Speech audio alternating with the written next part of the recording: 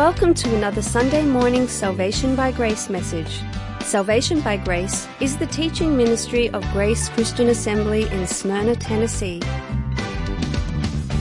Grab your Bible and join the congregation of GCA, along with our teaching pastor, Jim McClarty.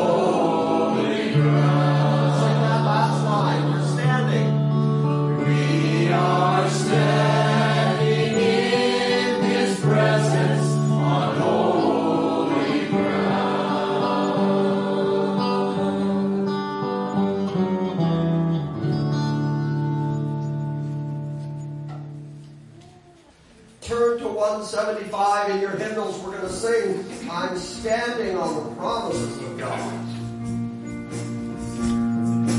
Let's sing. Standing on the promises of Christ my King, through eternal ages let His praises ring. Glory in the highest I will shout and sing, standing on the promises of God.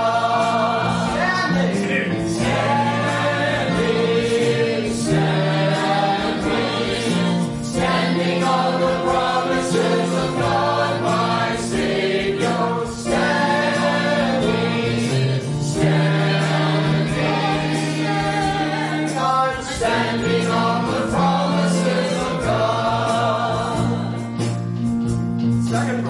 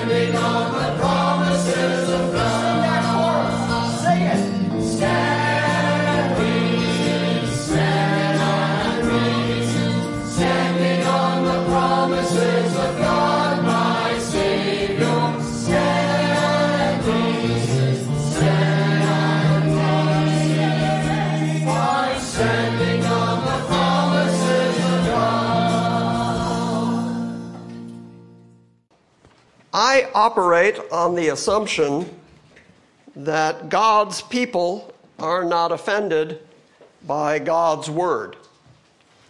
One of the basic principles of the Reformation were not only the five solas, but also the idea of tota scriptura, which means all of Scripture.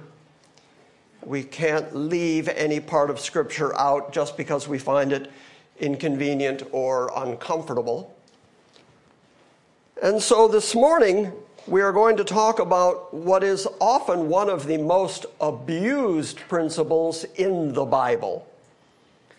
Now, I will say in advance that we do have visitors in the room, and just because we're talking about giving this morning doesn't mean I'm targeting you, okay?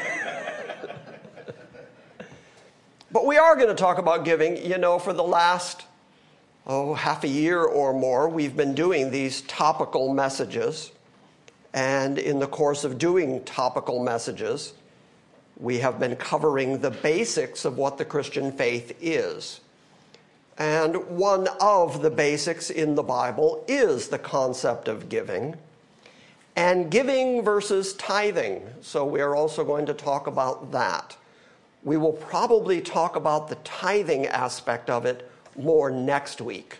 Yes, now you know this is a 2-week series, so we will see how many of you return next week after what we cover this morning. But let me tell you, giving properly taught, biblically taught, is actually one of the more freeing principles in the entire Bible. Far too often, and certainly having grown up in the church, I know this firsthand, far too often God is horribly misrepresented when the topic of giving comes up. God, to be God, has no needs. The God of the Bible, who says that he made everything, that the cattle on 1,000 hills are his, the God who says, if I were hungry, I would not tell you, doesn't need anything from you. And yet, the Bible is chock full of giving theology. It's a simple fact, if you just run the numbers, it's a simple fact that Jesus talked more about giving than he talked about heaven or hell. So why? Why does the Bible say so much about giving if God doesn't need anything from you? Well, then it can't be because giving in some way improves God. It must be because you need to learn to give. These are basic principles of life. If you spend your whole life here exercising that pride, that arrogance, that ego that is the most often cited sin in the Bible. Human pride is the most often cited sin in the Bible, and we are so egocentric, so self-absorbed that we just have no idea how truly egocentric and self-absorbed we really are. In fact, even when we're humble, we hope somebody saw it so that they know and can recognize how incredibly humble we are. In other words, we get so self-centered that we start thinking that everything that we accumulate in this lifetime is for us, is for our benefit, is for our good. And then we cling to it, and oftentimes we cling to it so heavily that it's impossible to let go of it when the time comes. So over the course of this lifetime, you're going to have opportunities to be charitable, to be kind, to learn to give, so that ultimately at the end of your life, you're prepared to let go of absolutely everything and go gain what he has prepared for you. We are referred to as joint participants with Christ in everything that God has prepared for him. Joint participation, what a wonderful concept. Joint participation with Christ. We love that idea. We are going to participate as joint heirs with Christ in everything that he's got in all of eternity. Well, before we ever become joint heirs with him, we are taught to be joint heirs with each other, to jointly participate with each other. That is one of the most common New Testament concepts, the concept of koinonia. That Greek word simply means joint participation. It just means to take care of each other, to look after each other, to be generous with each other, to be self-sacrificial toward one another. That's what koinonia is. So if you are looking forward to the idea of being joint participant in heaven, you are being prepared to be joint participant here. When you start putting that all together, when you look at how much the Bible does have to say about giving, there is Old Covenant giving, there is New Covenant giving, and we'll talk today about New Covenant giving. By the way, I have also written a book called A Guide to New Covenant Giving, which you can find for free on our website as a downloadable PDF. And in case you don't want to spend the time reading it, there's an audio version of it. I'll read it to you. But this is just a very important concept. Now, here at Grace Christian Assembly, here at Salvation by Grace, we are very big into grace. So we're also very into grace giving. And grace giving is very different than tithing. And you're going to see that contrast as we continue looking at this and studying it out. But it is also very, very freeing.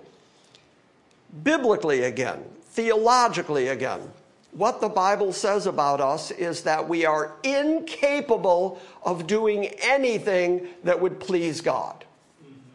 We are incapable of doing anything except sinning. In our natural human state, in our natural human condition, all we are free to do is to rebel. We're just free to continue sinning against God. God has to do something for us. He has to change us, as Tom just read. We have to be born again, and then when that happens, we are then freed to do the things that please God. And what you will find in the biblical theology of giving is that one of the things that pleases God is when you are indeed self-sacrificial. In fact, Paul says that sends a pleasing aroma up to God. Now, under the Old Covenant concept, under the Old Covenant system, there was a sacrifice that you could do that was called the sweet savor offering. And what a sweet savor offering was bringing the best of what you had and burning it, destroying it for no other reason than to demonstrate worship to God. And that sent a sweet savor, a sweet aroma, a sweet smell into the nostrils of God. Paul picks up that same concept in the New Testament and says that when you sacrificially give, you send a sweet odor, a sweet savor into the nostrils of God. So giving is something that we can do that is a positive, not only glorification of God and a type of worship toward God and an obedience toward God, but it is actually something we can do that pleases God. And we wouldn't know that had God not told us. We wouldn't understand what sort of things God expects of us had he not told us. So let's go to the Bible and start reading what the Bible actually says about giving. Now, whenever I talk about giving, I always start at 2 Corinthians chapter 9. Turn there with me. Because 2 Corinthians 9 includes what I refer to as the escape clause. If any of you at this moment are feeling a little uncomfortable, a little iffy about the fact that Jim is talking about giving, the escape clause is right here, and I'm going to show it to you right up front. I'm going to show you the way that you can escape any obligation here, and I'm going to show you that Paul leaves it up to you. I grew up in the church that when they taught giving, they would represent God as some kind of cruel tyrant who demanded your tithes or else he was going to get you. He was going to destroy you. Or I've been to churches where they treat giving like God is some kind of flim-flam man. They're always trying to trick you into giving. And we can all think of examples of that. Turn on the TV any day. I won't name names, but let's just say that their initials are T and a B and an N, in that order. You can go there any day and watch the trickery that they go through to try to get you to give. The idea of a love gift. You send us some money, we'll send you something back. That's not giving. That's a purchase. You've seen the thing, you want the thing, you send the money, they send it back to you. You've bought something from them. Biblical giving treats God as honorable, as worth it. That is where the word worship comes from. It is a contraction of two Old English words, worth-ship. And you are demonstrating the value, the worth of God in your life by the fact that you are willing to give. Now, when I say giving, when I represent God as teaching giving, I am not saying simply money. I'm saying give of your time, give of your talents, give of your ability. If you see somebody hungry, feed him. If you see somebody thirsty, give them a cup of cold water. Be kind to people. Be good to people. Be sacrificially generous to other people, and then also support the gospel. But giving is actually a way of life. Giving is a mode of thinking. It is not simply come into the church and then we're going to pick your pocket. And that's one of the reasons, by the way, that people, by and large, are so afraid to come to churches. They're so afraid that when they get here, the preacher's going to try to pick their pocket. And as you all know, we don't even pass a plate. You know, Rick Caldwell is sitting back there, and now it's on tape. But when we were talking during the interview, he said that the first time he was here, he was surprised that we didn't pass the plate. We didn't take up an offering. We just have a box on a wall over there, and if you feel motivated to give, you give. I don't know what anybody gives. I don't want to know what anybody gives. I don't want to start favoring people who give more than people who give less. I don't want to know what anybody gives. Tom knows. Tom knows what each and every one of you give. Micah knows. So, be friends with them. But let's start reading in 1 Corinthians 9, and then we'll talk about Paul's relationship with the church at Corinth. You mean 2 Corinthians? 2 Corinthians 9. Yes, that's what I meant. Thank you. 2 Corinthians chapter 9, starting at verse 1. For it is superfluous for me to write to you about this ministry to the saints. He's talking about giving. He is going to go to Jerusalem. Here's the background. He's going to Jerusalem to take money to the poor saints at Jerusalem.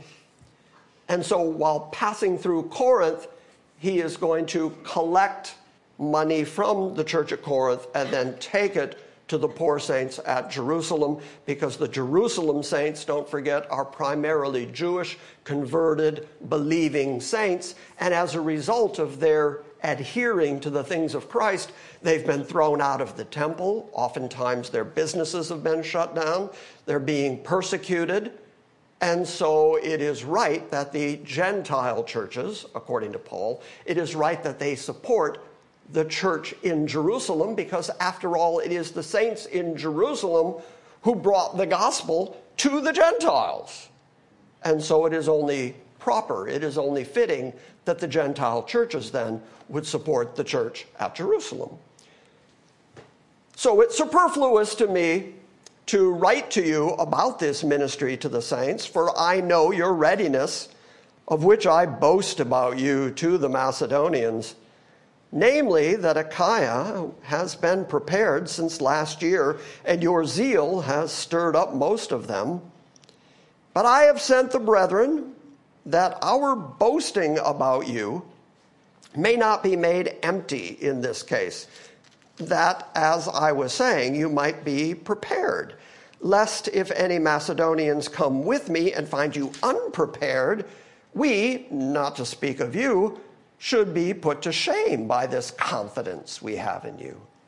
So I thought it necessary to urge the brethren that they would go ahead to you and arrange beforehand your previously promised bountiful gift, that the same might be ready as a bountiful gift and not affected by covetousness, not affected by greed, human desire, self-desire to care for yourself.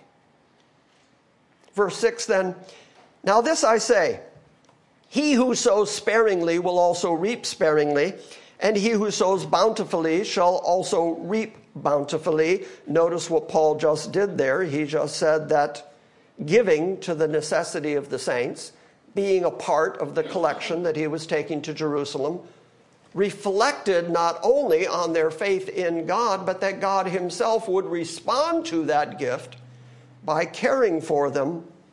And because they gave the gift, they would then reap bountifully, because they had sowed bountifully. In other words, give a little, get a little. Give bountifully, get bountifully. That is what Paul is teaching the Corinthians here, because he is encouraging them to create a bountiful collection for the saints at Jerusalem. But look at verse 7. This is what I call the escape clause. You can memorize it, and then every time for the rest of your life that a preacher tries to get money out of you, you can just quote this scripture to them. Let each one of you do as he has purposed in his heart, not grudgingly or under compulsion, for God loves a cheerful giver. Okay, let's break that down a little bit. First off, every one of you, whatever it is you decide in your heart, whatever it is that you purpose in your heart, that's what you're supposed to give. And not under compunction. You're not to do it grudgingly, because God likes hilarious giving. The word that is translated there as cheerful is the Greek word hilaris. It is the word from which we get hilarious. God loves cheerful giving. This is one of the few places in the Bible where you see God eulogize a certain type of person.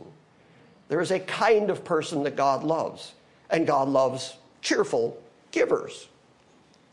But then also notice that it says, not under compunction, not under compulsion, not doing it because you have to, or you feel pressured into it, or we have a building program going on right now, or we have some reason why you have to give right now because you're under threat that God's going to get you if you don't do it. How often, I've just made fun of several different ways that people try to raise money in a church. They either start a program and want you to give into their giving program in order to build some kind of project, or they tell you that you've got to tithe, and that if you don't tithe, you've got God's money in your pocket, and that makes you a thief and a robber. All of those things are compulsion.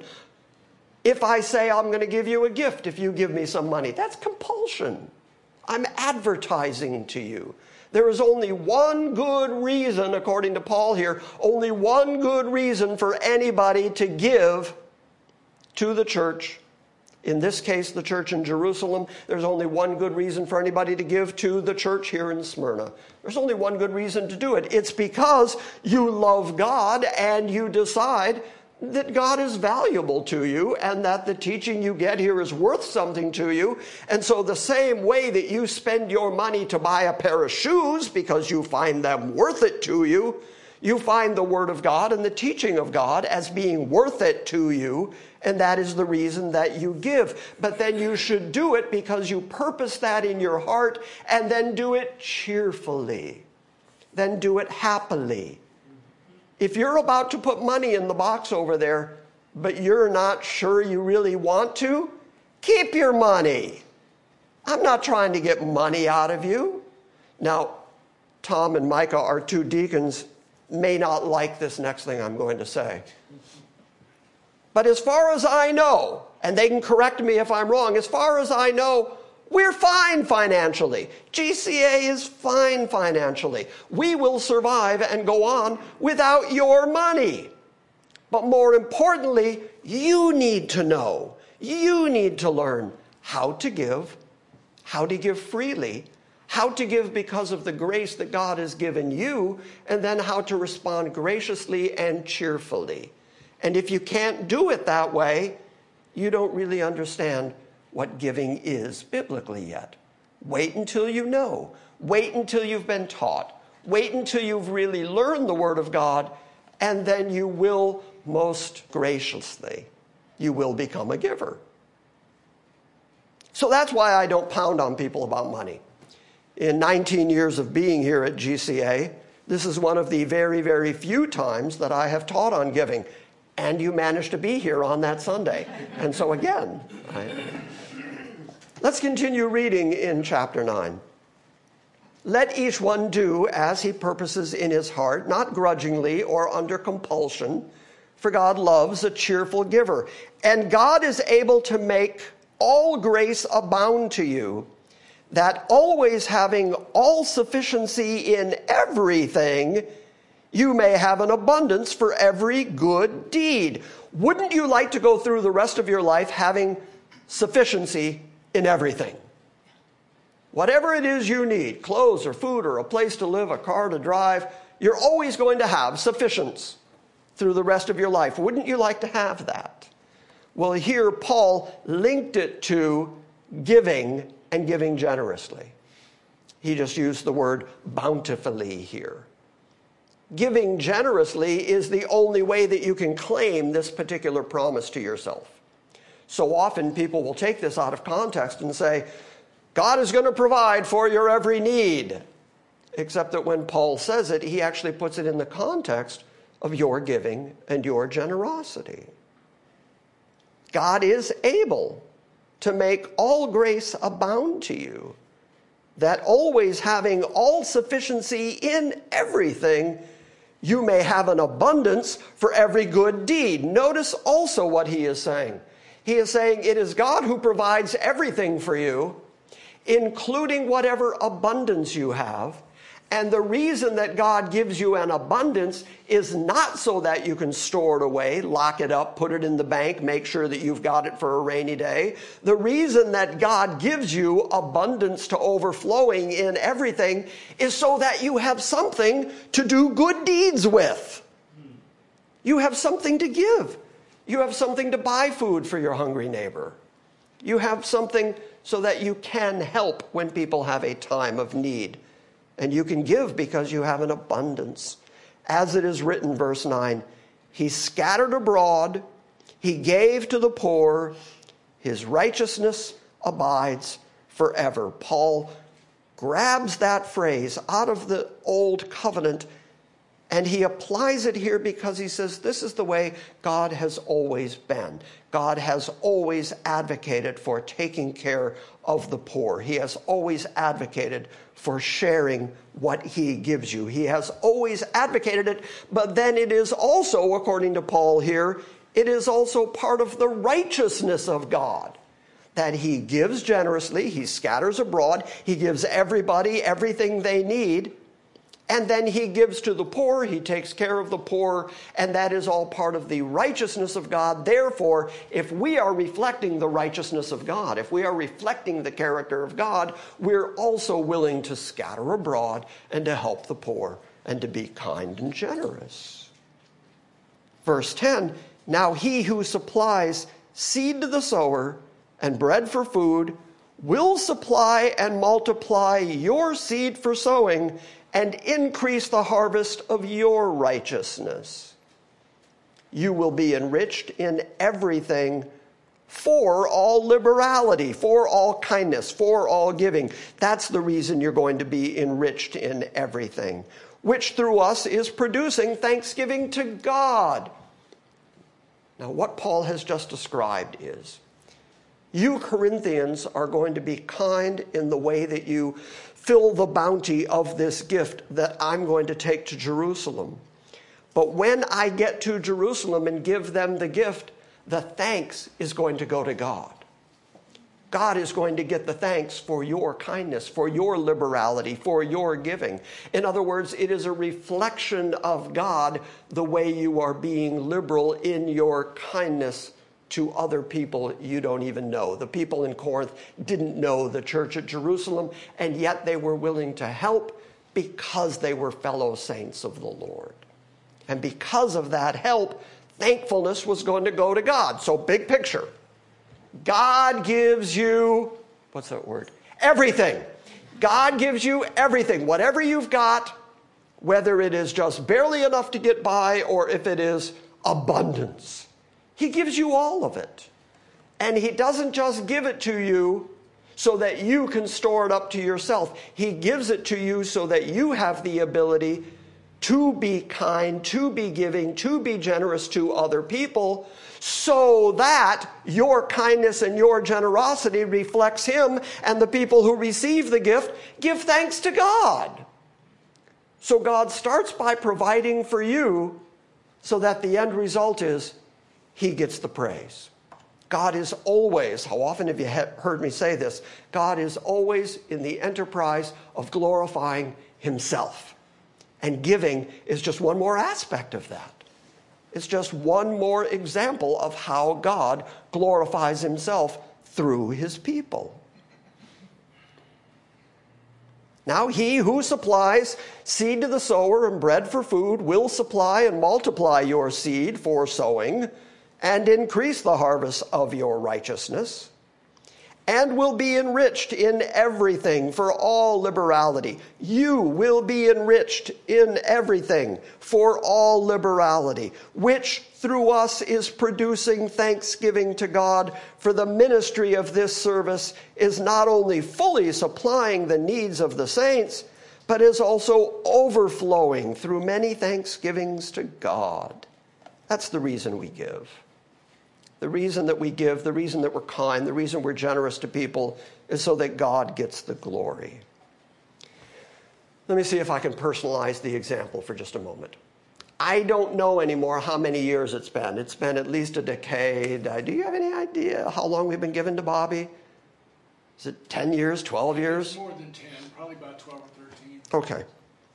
So we've been taking care of this orphanage over in India. And you know how we've been doing it? We've been doing it out of the abundance that has flowed through this church. And the reason that I call it the abundance is we send money to orphans in India every single month. And you know what? We've still got money in the bank. And the lights are still on and the air conditioning's still sort of working. And we're all comfortable. Why? Because God has provided for this little church in Smyrna in such a way that for a dozen years or so now, we've been able to provide the basics to a whole handful of kids in India. They don't get shirts. They don't get flip-flops on their feet, not even shoes.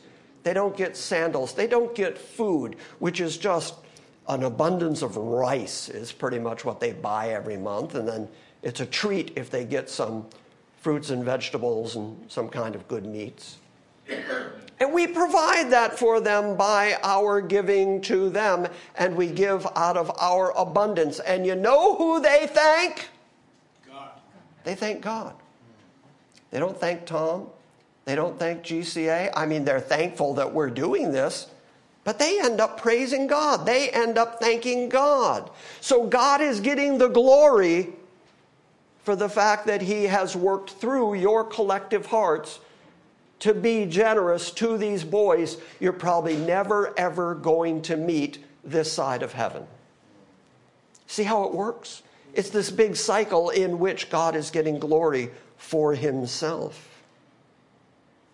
Through many thanksgivings to God, verse 13, because of the proof given by this ministry. Every time you see that word ministry here, it means by the way that you are giving to the saints in Jerusalem.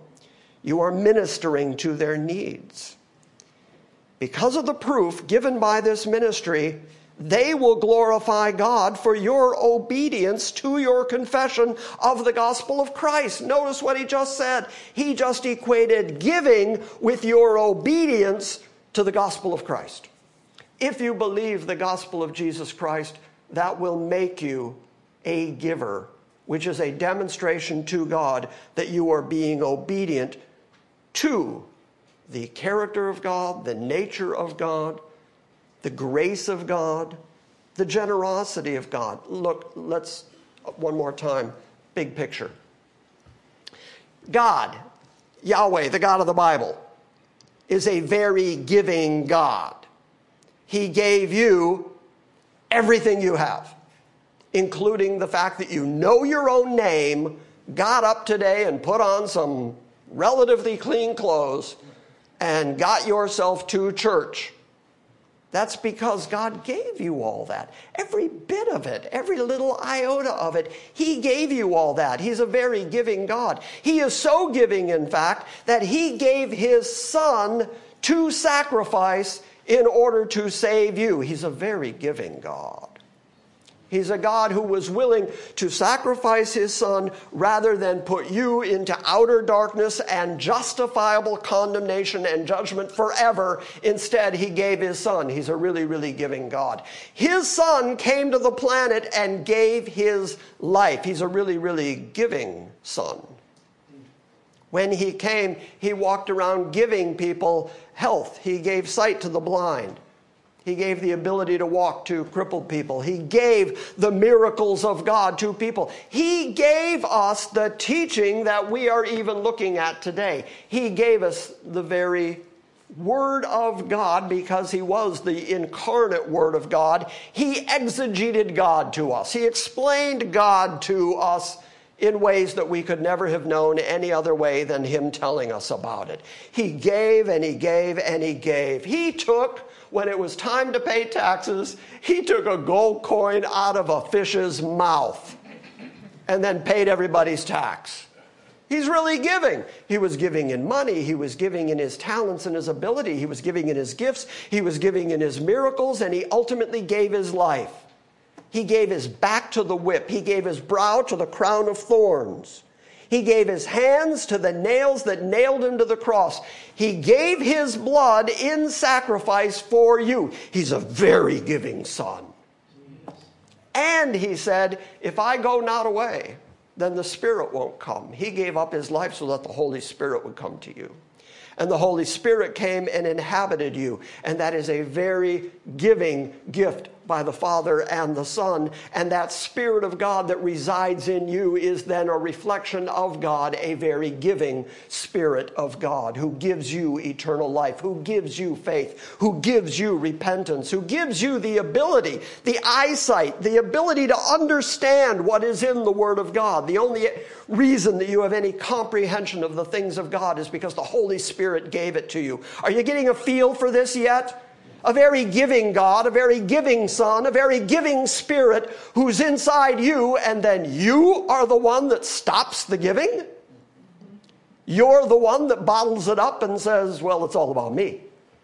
Yes, God gave, the Son gave, the Spirit gave, but it got to me, and it's really all about me, and therefore I don't need to give.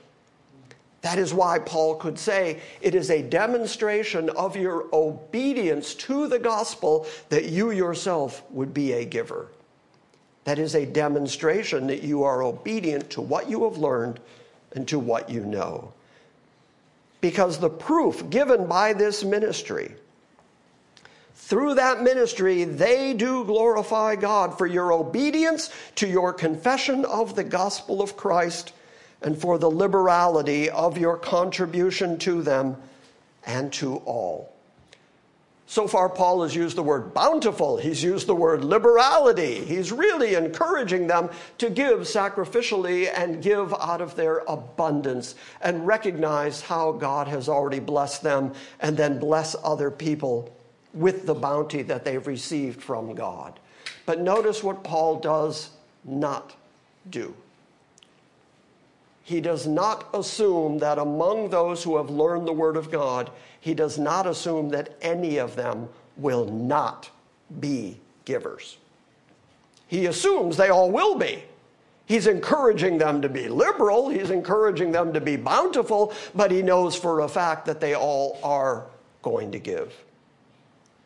Now, in a moment, I'm going to demonstrate to you that it's not about how much, but it is about that being part of your character, that you're willing to give.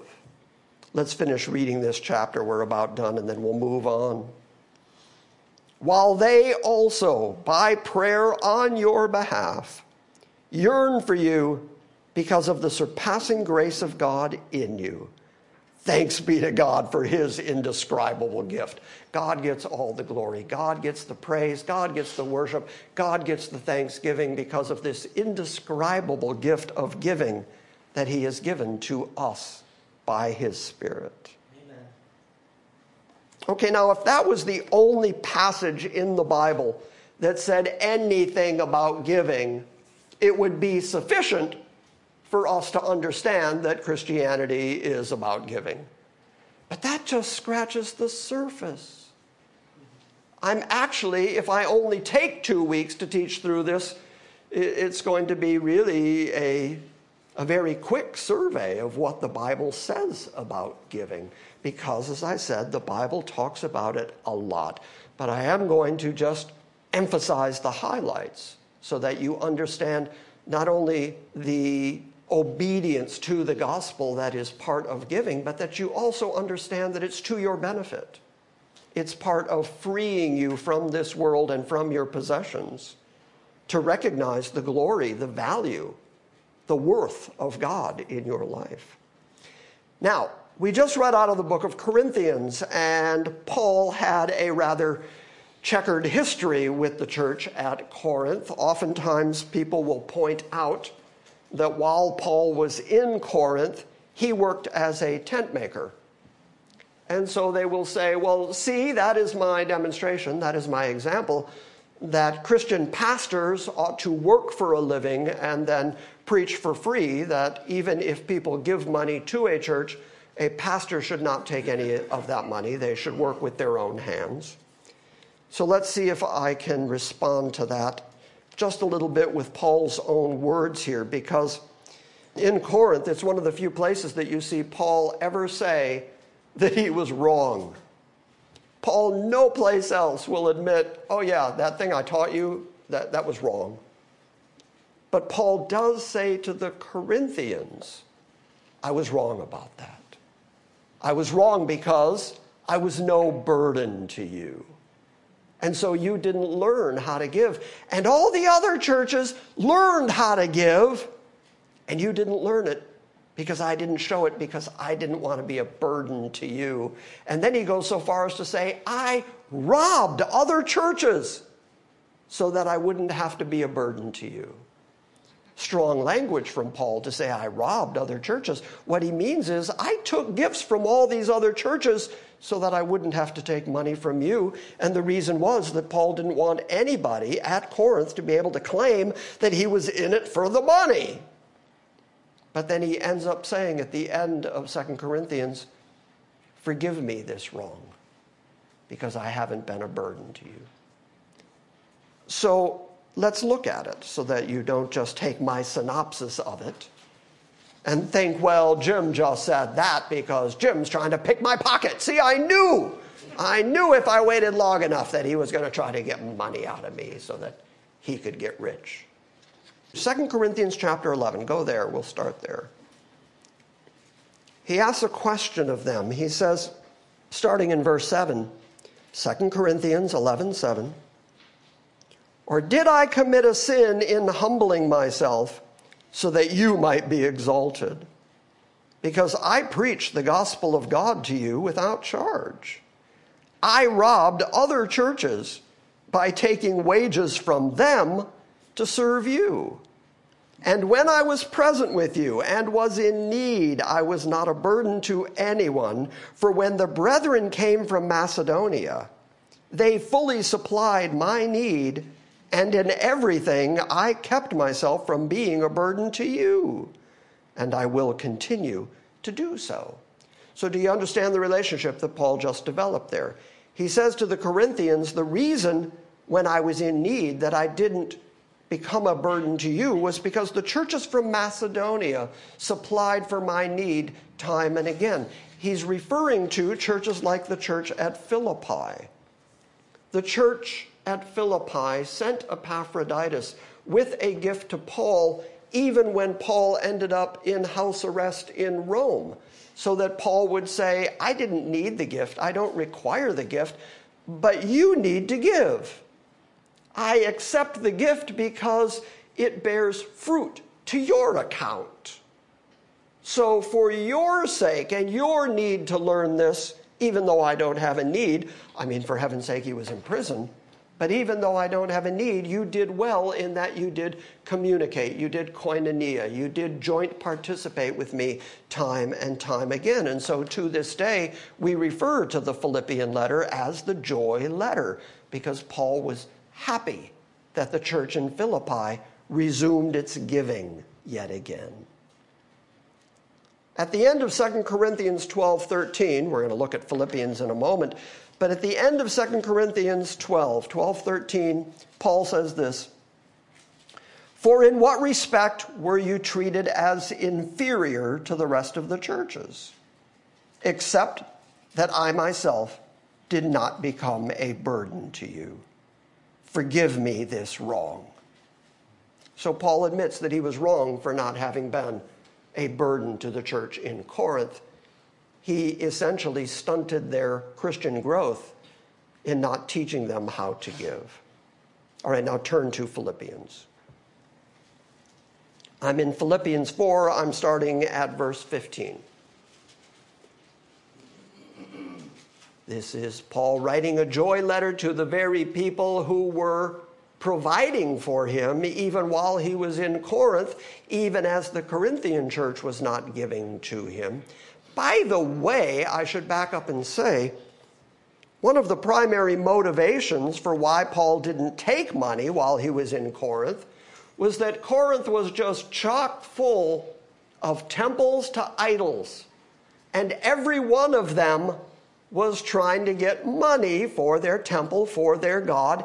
Every one of them was overemphasizing the necessity of sacrifice and giving to their particular idol, their particular God. And Paul didn't want Jesus to be shoehorned into that pantheon of existing idols.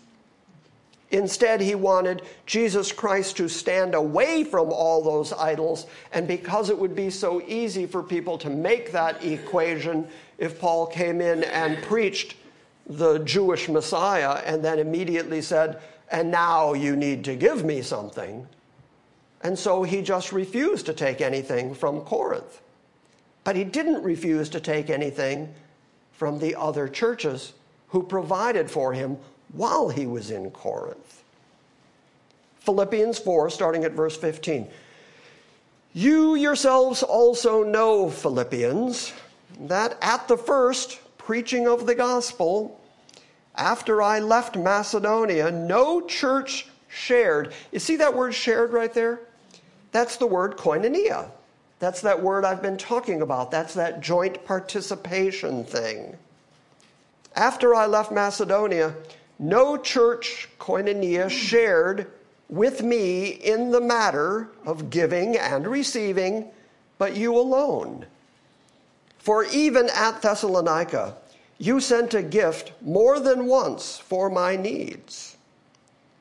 Not that I seek the gift itself, for I seek for the profit which increases to your account. So why was Paul teaching giving? Why is the Bible teaching giving? Why are we teaching giving here at GCA? Because in the end, it's not about money. In the end, we're not trying to get rich. I mean, ever since we moved into this building and own all that land out there, and we have everything paid off. We don't owe anybody anything, and we haven't for a long, long time because of the astounding generosity of people who were part of the founding of this church. And yet for all these years we've said, you know, we really need to build a building over here. We really need to build a building where people aren't sitting all the way back there where we can all be together in here. We would really like to build a building. We've got the land. We have the ability. We ought to build a building. You know why we haven't? Because we haven't had the money to do it. And yet, we have never raised money for that. We have never campaigned for that. We have never tried to pick your pockets for that. Because as I keep saying, in the end, it's not about the money. It's about your spiritual well-being. It's about your growth in Christianity. It's about your understanding of who Christ is and who God is in your life. It's about the fact that God has given you everything and you bring back some of what he's given to you as a demonstration of the value of having him in your life. Paul says here, it's not that I seek the gift. I don't need the gift, says Paul. I'm not seeking the gift, but I seek for the profit that increases to your account. That's why he teaches giving. That's why we teach giving, so that there is profit to your account. That's why I began this morning by saying, God, to be God, has no needs. So then why does he teach you to give? Because it's good for you. And it is profitable to you. It increases your heavenly account. But I have received, says Paul, I've received the gift, and I've received everything in full, and I have an abundance, and I am amply supplied, having received from Epaphroditus what you have sent, a fragrant aroma, an acceptable sacrifice, well-pleasing to God. People ask me frequently, how do I please God? What can I do that is pleasing to God? Paul just right here picked up that Old Testament concept of the sweet savor offering, moved it into the new covenant and said, when you give generously, when you learn to give, that sends a sweet aroma into the nostrils of God, and he is well pleased with you because of your giving, your generosity, because it is a reflection of God in your life. It is a reflection of the value of God and your estimation of what he has done for you. And so he sees it as not only an abundant increase into your account, but he sees it as a fragrant aroma, an acceptable sacrifice that is well-pleasing to God. And then in that context, in the giving context, he then says, and my God will supply all your needs according to his riches in glory in Christ Jesus. And now to our God and Father be the glory forever and ever. Amen. So you're not really allowed to say that you know that God is going to supply all your needs according to the riches in glory of Christ Jesus, unless you're saying it within the context of giving. Okay, now I'm going to say something somewhat controversial, because that would be so unlike me. Nobody has ever gone broke because of their overabundant giving to God. Now understand what I just said and what I didn't say. What I didn't say is, as long as you're giving to God, you'll never go broke. That's not what I said. Because I have seen people who give to their church and then make really bad investments and go broke and then blame God. That's not what I'm saying. What I'm saying is, as long as you are giving in abundance to God, God is faithful to give back to you. If you are giving the way that the Bible says to give, if you're giving generously in worship to God, God is going to supply for all your needs. Paul just said it. It's in the Word of God. The promise is right here. My God is going to supply all your needs according to the riches in glory in Christ Jesus. He is going to supply for your needs as you continue to give kindly, graciously, abundantly. Make sense? Yes. Turn to 1 Corinthians 9 for just a moment. Here is another principle that I want you to understand. 1 Corinthians 9. Have I lost anybody yet? No. Okay. Is there anybody who would rather, okay, that's enough, Jim. Go back to the doctrines of grace. We like that stuff. Go back to that election stuff. We like that. We like to know all that stuff that God did for us. Don't be burdening us with what we're supposed to do in response. But if you can ever understand biblical giving correctly, it's remarkably freeing. Because I grew up in the church of give by compulsion. And then I started reading the Bible for myself and found out that there's this tremendous freedom in the Bible. Every man according as he purposes in his heart, so let him give. That's remarkable freedom. So I like the biblical description of giving. 1 Corinthians 9, starting at verse 1. Paul is arguing for his own freedom and liberty to people who were trying to put him in bondage and judge him for his behavior. Am I not free? Am I not an apostle? Have I not seen Jesus our Lord? And are you not our work in the Lord? If to others I am not an apostle, at least I am to you, for you are the seal of my apostleship in the Lord. My defense to those who examine me is this: do we not have the right to eat and drink? Do we not have the right to take along a believing wife, even as the rest of the apostles and the brothers of the Lord and Cephas? Or do only Barnabas and I not have the right to refrain from working? Physical work. We ought to be supported, he says. Because who at any time, as a soldier, goes at his own expense? If you got a draft notice tomorrow and you had to go join up with the army, but they told you that you also had to pay rent in the barracks, you'd object. You'd say, well, that's not right. Especially if they said, oh yeah, and buy and bring your own uniform. And a gun would probably be helpful. Who at any time, as a soldier, goes toward his own expense? Or who plants a vineyard and does not eat the fruit of it? Or who tends the flock and does not use the milk of the flock? Now, I'm not speaking these things according to human judgment, am I? Or does not the law also say the same things? For it is written in the law of Moses, you shall not muzzle the ox while he is threshing. Now, God is not concerned about oxen, is he?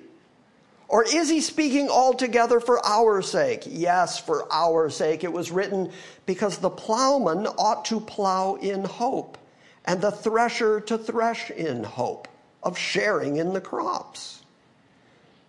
If we sowed spiritual things in you, is it too much if we should reap material things from you? If others share this right over you, do we not more? Nevertheless, we did not use this right, but we endure all things that we may cause no hindrance to the gospel of Christ. So, Paul just created an equation.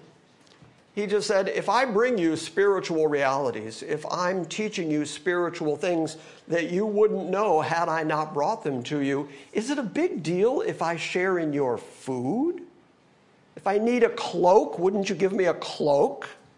If I need support to get to the next city, wouldn't you give me the money for that support? Is it a big thing if I participate jointly in your material wealth because, after all, you have already shared in my spiritual things?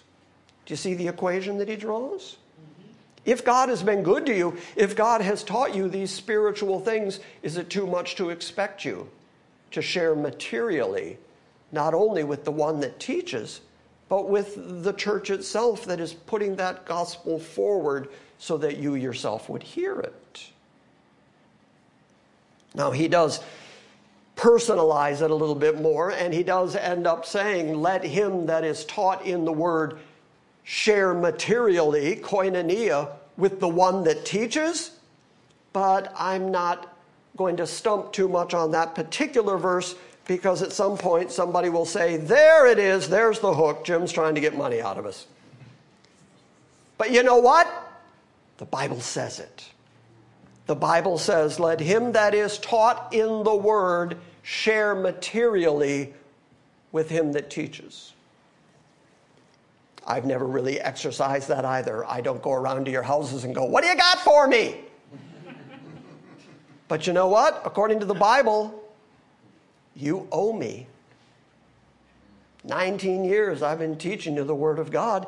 And if you've been taught, and that's the thing, if you've been taught, if you have gained some spiritual value from the things you've been taught here, and I'm going to assume that the reason you've come back more than once is because you learned something, well, then the Bible's very clear. And here I go being controversial again.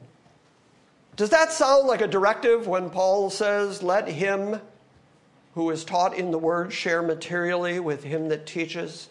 Does that sound like a directive? Because it is. It is a directive of how you are supposed to respond to the one that teaches. And yet that is perhaps one of the most ignored directives in the Bible. Because there's a whole lot of people out there listening to us on the internet who do hear, who do learn, who are gaining spiritually, and we never receive anything from them. I'm just going to let that sit right there. Now it's said, are we still friends?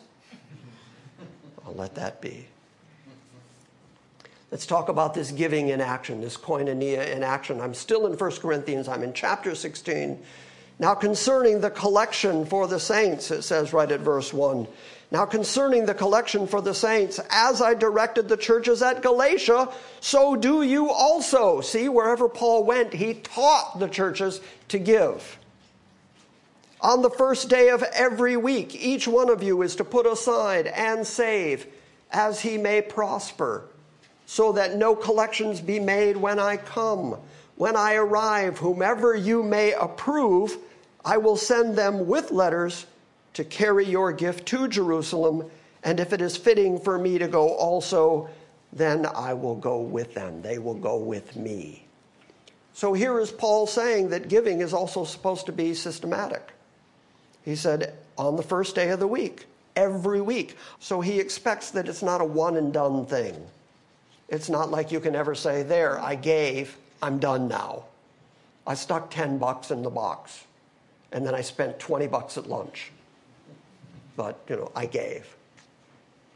Oh, Romans 15, starting at verse 25, says, but now I am going to Jerusalem. I am serving the saints. This is him going to Jerusalem to take the money there that he has raised from the other churches in order to bring it to the saints at Jerusalem. But now I am going to Jerusalem, serving the saints. For Macedonia and Achaia have been pleased to make a contribution for the poor among the saints in Jerusalem. Yes, and they were pleased to do so because they are indebted to them. In what way, Paul? In what way are the Gentile churches indebted to the church at Jerusalem? For the Gentiles have shared in their spiritual things, so they are indebted to minister to them also in material things. And so this concept of if you have gained spiritual things, you owe material things is a principle that keeps coming up. In Paul's mind, that's a very solid concept. He keeps saying, if you have gained spiritually, you owe. You owe Israel, you owe the Jews, you owe Jewish saints in Jerusalem because the word got to you, because it first got to them, and then it went out to you, therefore you owe them. The same way that Paul would say, if you've been taught in the word, that you owe. Giving's very private. I said that earlier. Giving is a private affair between you and God. I am already running out of time. Are you getting tired of this? No. Are you glad I'm running out of time? No. In Matthew 6, this is a very common, well-known story. But in Matthew 6, I'm just going to read 3 verses. Jesus was watching people put money in the treasury in Jerusalem. because Jesus knows what people give. And it was not presumptive of Jesus to sit and watch people give and to know what people gave. But then he mentions that the Pharisees gave in a way where they got no benefit from it. They got no spiritual benefit from it. They made a big deal of it. They blew trumpets before they gave so that everybody would see them giving. They made a big deal of their giving, and Jesus ended up saying they got their reward. Their reward is other people saw them do it. And so they got nothing spiritually. They got nothing eternally. They get nothing from God because he already... And that's the context in which he says, do your giving privately. Do your giving secretly. Don't even let your left hand know what your right hand is doing when you give your alms. And your Father who sees in secret will reward you openly. So that's why we do private giving here. That's, again, why the box on the wall and why nobody else gets to watch you give. Because it's between you and God. So Matthew 6, starting at verse 2, so when you give to the poor, do not sound a trumpet before you as the hypocrites do in the synagogues and in the streets, so that they may be honored by men. Truly I say to you, they have their reward in full. What does that word in full mean? It means they get nothing else. They got the praise of men. But when you do your alms, when you give to the poor, do not let your left hand know what your right hand is doing, so that your giving will be in secret, and your Father who sees what is done in secret will reward you. Then picking up in Luke 21, 1-4, same thing. Jesus watching people giving at the treasury.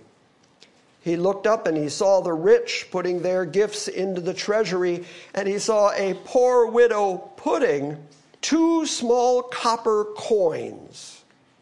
And he said, truly I say to you, this poor widow put in more than all of them. For they all out of their surplus put into the offering, but she out of her poverty gave all that she had to live on. So I've been saying, it's not about how much. It's about your heart. It's about your intention.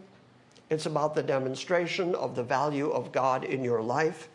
This woman gave what added up to less than our modern penny. And yet, Jesus said she gave more than everybody else. Did she give numerically, financially more than everybody else? No. But she gave everything she had. And that's what made it more than everybody else. So again, the value of giving, according to Jesus here, is that it is a demonstration of having God in your life. And it's not about the amount of money. It's not about making the church rich. It's not about making sure that other people see your liberality. It's not about showing off. It's not about demonstrating that you've got more than anybody else. It is about one thing only. It's about demonstrating the glory of God, the value of God, the worth of God in your life. It's a spiritual enterprise in the end. Yes, the money that you give keeps the lights on and keeps the air conditioning running. So yes, there is a financial side to your giving. But your giving collectively is what keeps that going. What you give individually is between you and God. Back once again to that phrase, that very important clause, every man according as he purposes in his heart, so let him give. I call it the escape clause, but it is also the definition of what giving is in Christianity. It is no longer giving under compulsion, like the tithe, the demands of the tithes and the sacrifices and the first fruits and the wave offering and the sheave offering. And only after you had done all of that could you begin to enter into votive offerings and actually giving anything. First you had to do all the required stuff, which we'll get into next week.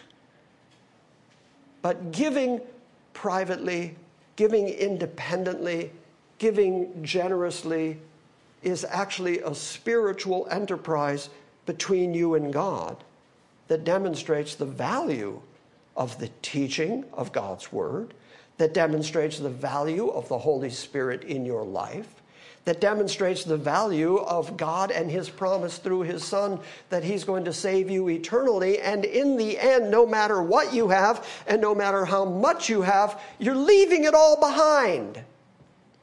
And so laying up treasures in heaven seems like a much more valuable enterprise than laying up treasures here on earth. I really am very nearly done. That term, very nearly, is flexible. I want you to know that. Giving is good for you. It teaches you to recognize God's provision, and you use what He has provided for you to worship Him. Galatians 6, I'm just going to read 6 to 10, and we will call it a morning. The one who is taught in the Word is to share all good things with the one who teaches him. Do not be deceived. God is not mocked. In that context, what would the mocking be? Not sharing. Yeah, not giving. Not giving the one who taught you. Not giving to the one who has shared the material things with you. The one who is taught in the Word is to share all good things with the one who teaches him. And look, I'm saying that and I'm showing it to you so that you know it's in the Word of God. I'm not saying it to try to put you under compunction or compulsion to provide for me. GCA has been very good to me. I have no complaints. Tom, have we ever had an argument about money? Never. I live on whatever the church gives me. I'm cheap to keep, fortunately.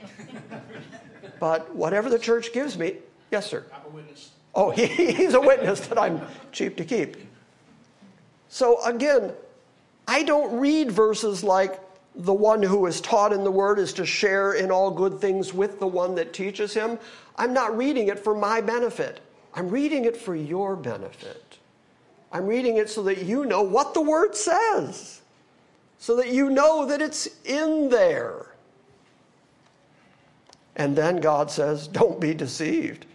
God is not mocked, for whatever a man sows, so also he's going to reap.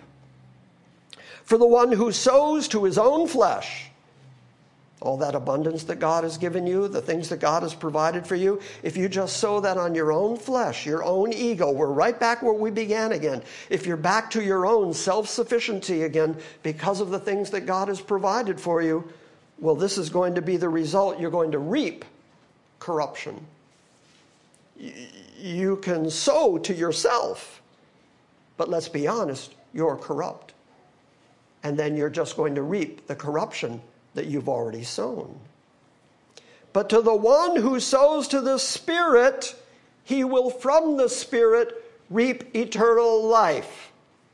Okay, how do you sow to the Spirit? Contextually, it's right there in front of you.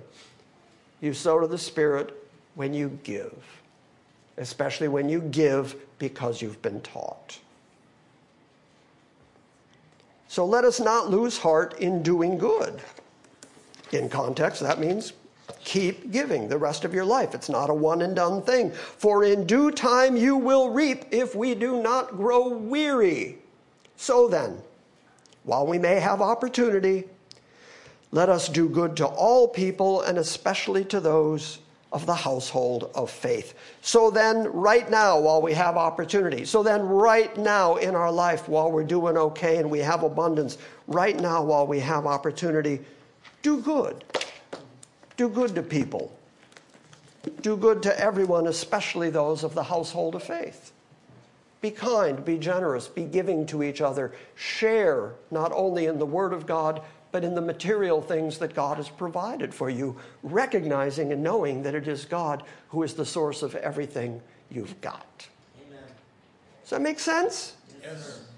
Are we still friends? Yes. Okay. Just wanted to make sure that I didn't run anybody off. But that's why I began by saying God's people are not put off by God's word. And that's what God's Word says about giving. Now, whenever we talk about giving, invariably the subject of tithing comes up. So next week we are going to look at tithing. What is tithing? Who does tithing belong to? That's also going to get us into Old Covenant and New Covenant distinctives. And ultimately we are going to see that the church is not under the tithing requirements, despite the fact that you can go right up the road either direction and you will find churches that publicly teach tithing. Do I know that for a fact? Oh, I do. And oftentimes that is motivated by the fact that they have so much expenditure, so much overhead. They've put themselves so much in debt that they have to keep pounding on people for money. And the best way to get money out of people is through fear. And so they use the tithing passages to put the fear of God in people in order to pick their pocket. We don't do that because that's not biblical. All right? There, now if you skip next week, you know what next week's about. I've already told you, I just synopsized it. So if you want the details, show up next week. Are there questions? You mentioned the orphanage, and it's been a while since I've explained how the orphanage funding is done, so I'm sure some of you don't know it, haven't heard it before. But what we do is we promise them each month that they will get $550 from GCA that they will send and they will get. That money comes from earmark money that comes from your checks. Down at the bottom in the memo, you might put something for India for that check.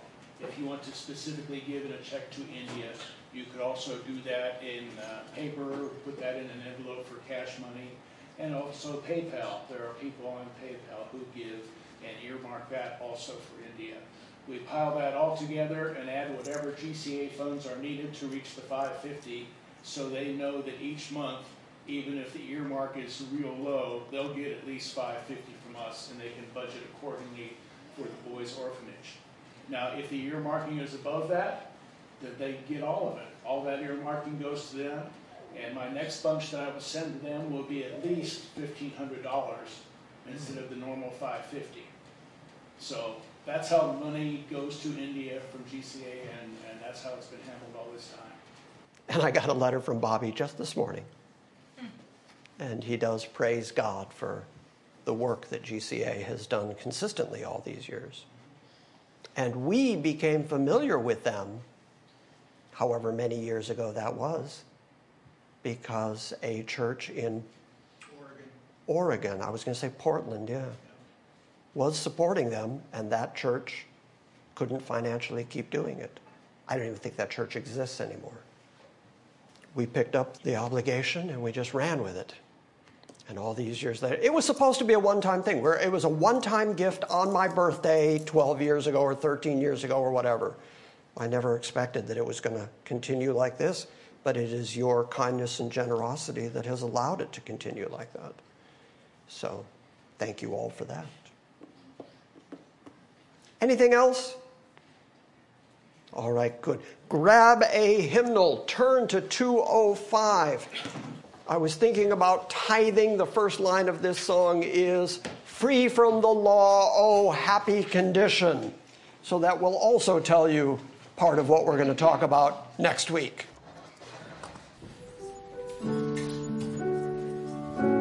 Once for all, let's sing. Free from the law, oh happy condition, Jesus has bled and there is remission. Cursed by the law and bruised by the fall, grace has redeemed us once for all.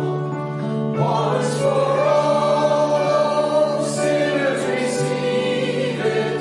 Once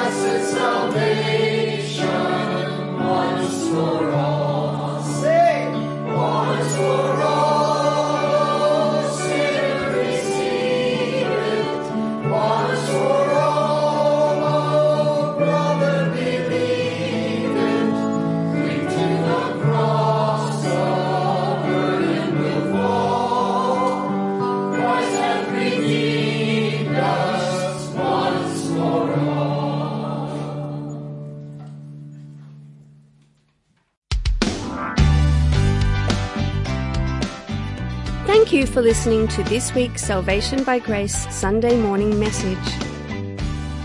We invite you to visit our website at salvationbygrace.org for weekly updates, books, Q&As, and our ever-expanding audio archive. Join us again next time as we delve into the Word of God and study His sovereign grace.